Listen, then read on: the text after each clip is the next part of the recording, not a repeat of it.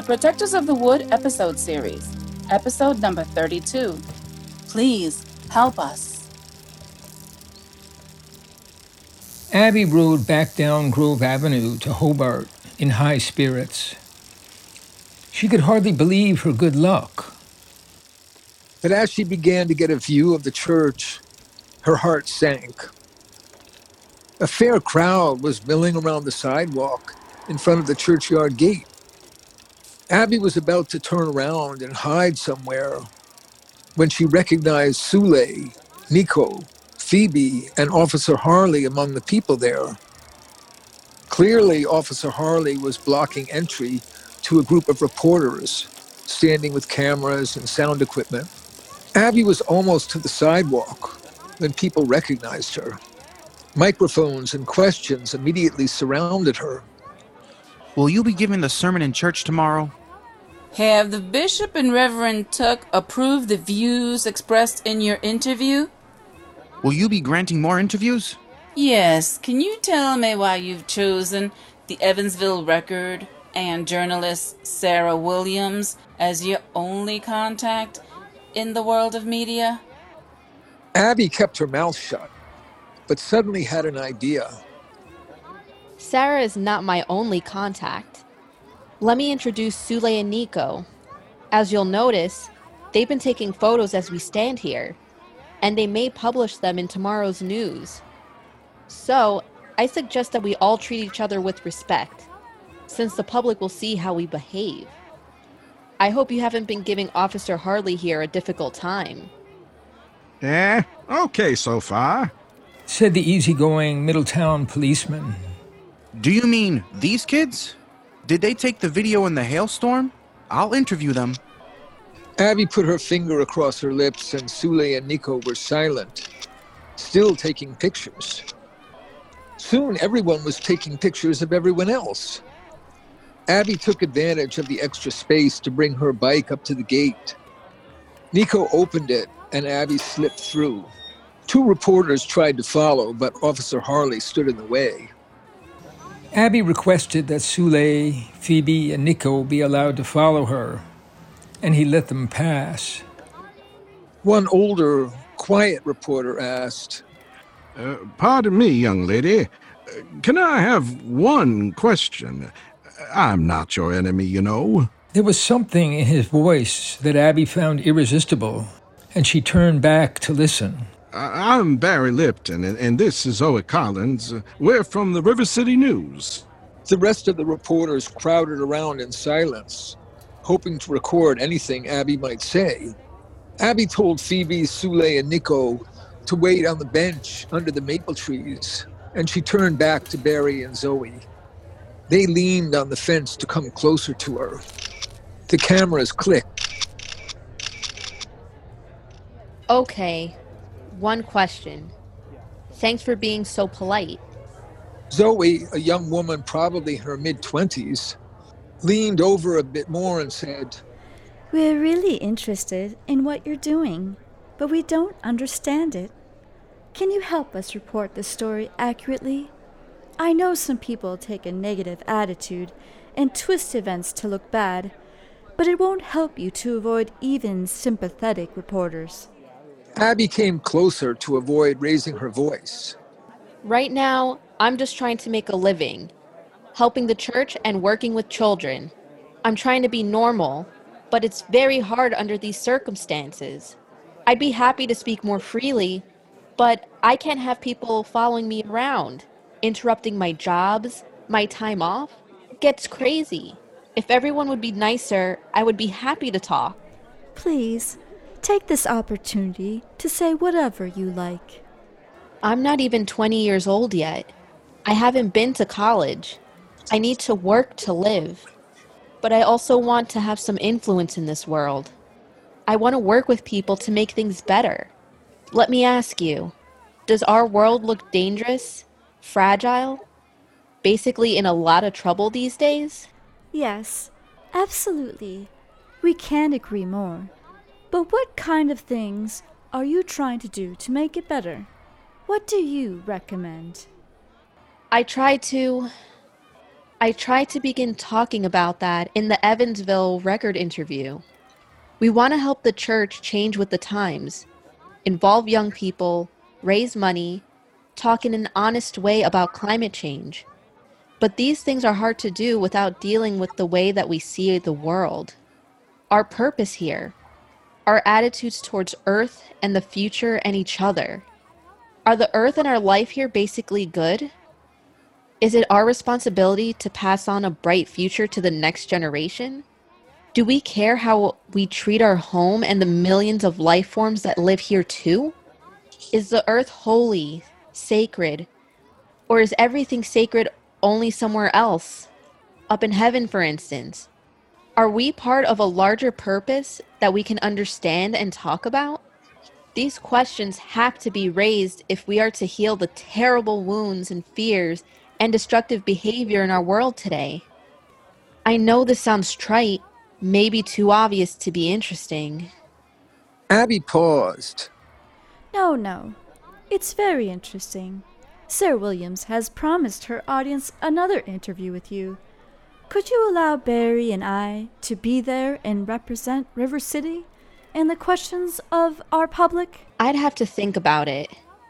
I'm not absolutely sure I'll do another interview, but I'd be happy to take your card and get back to you. About a dozen hands suddenly reached out with cards, and she took them all. I'll do my best to set something up. My friends and I don't mean to favor anyone, but you can understand. We've been through some very frightening experiences. We have responsibilities. We all want to be treated with respect, not viewed as devils.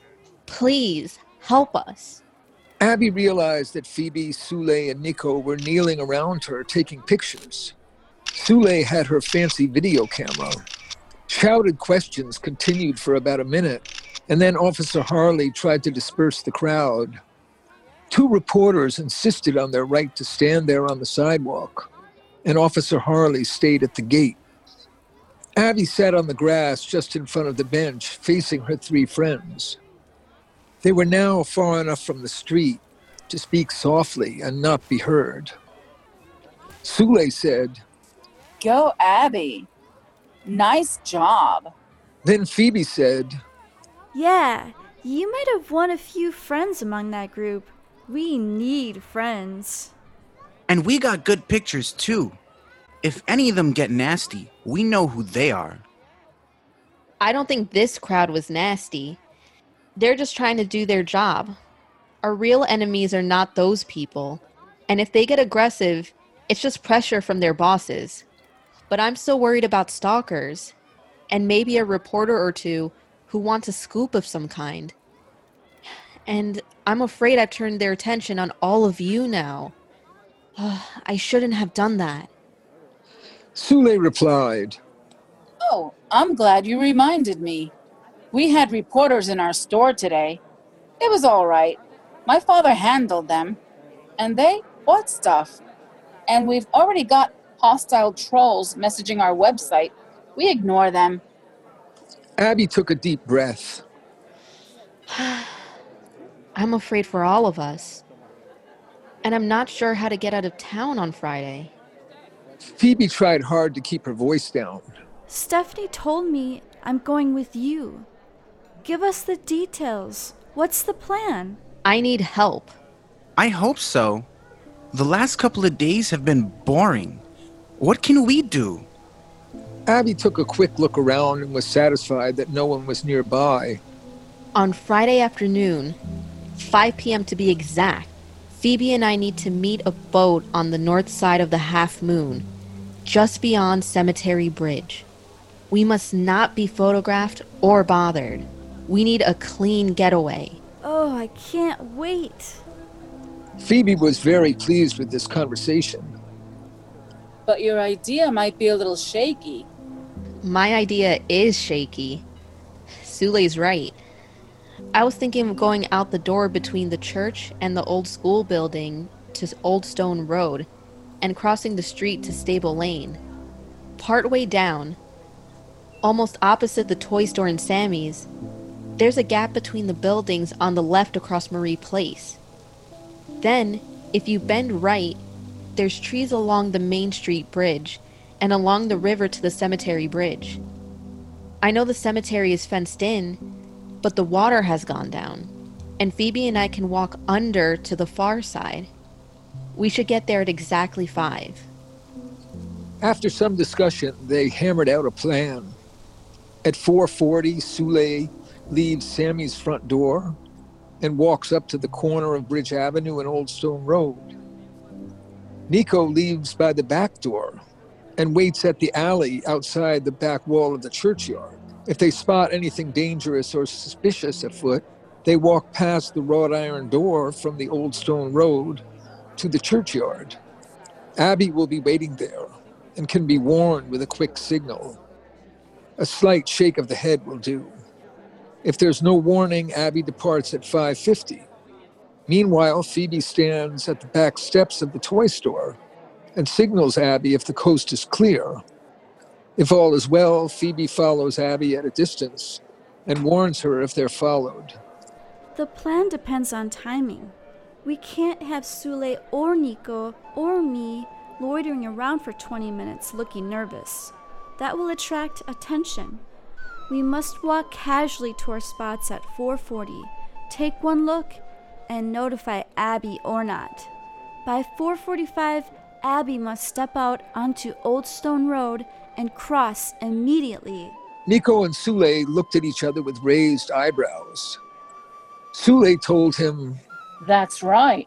Abby had noticed that Sule and Nico could communicate with only body language and a word or two. We have the same idea. If Abby is followed, we'll go after the stalker and take pictures. They get scared when we take pictures now. Some of those guys probably lost their stalker jobs once their faces started getting shared all over. Phoebe agreed. It looks good to me. Nico? We got it. Perfect. It's like a plan for a free kick in soccer. Everyone moves in sync. At least Abby will get away free. And probably Phoebe too. If I'm not there, Abby, just go. Don't wait. I could get a ride Saturday morning. I'm grateful. This is looking really important.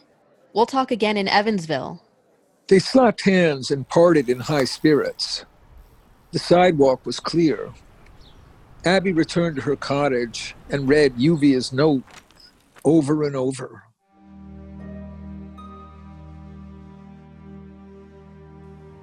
Thanks for listening. Episode number 33 is coming soon.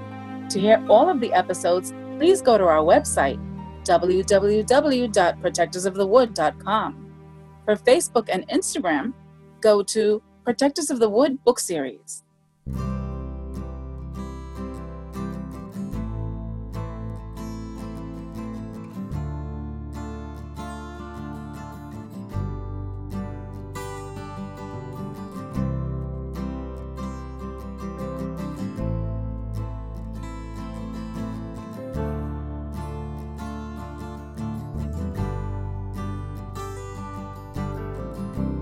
Green leaves grow in the morning light. Blackbird on the wing. Sunlight glows in a great halo. It's a golden ring. All things reach out for the sunlight. Hand of life everywhere. Wind in the trees whisper to the leaves. Waves of peace fill the air. I can feel you all around me, like the hour of our birth. In time with the magic red wine Of the great heart of the earth. The sun comes up in its glory, just like the the first dawn. Come and join our story. The long night is gone.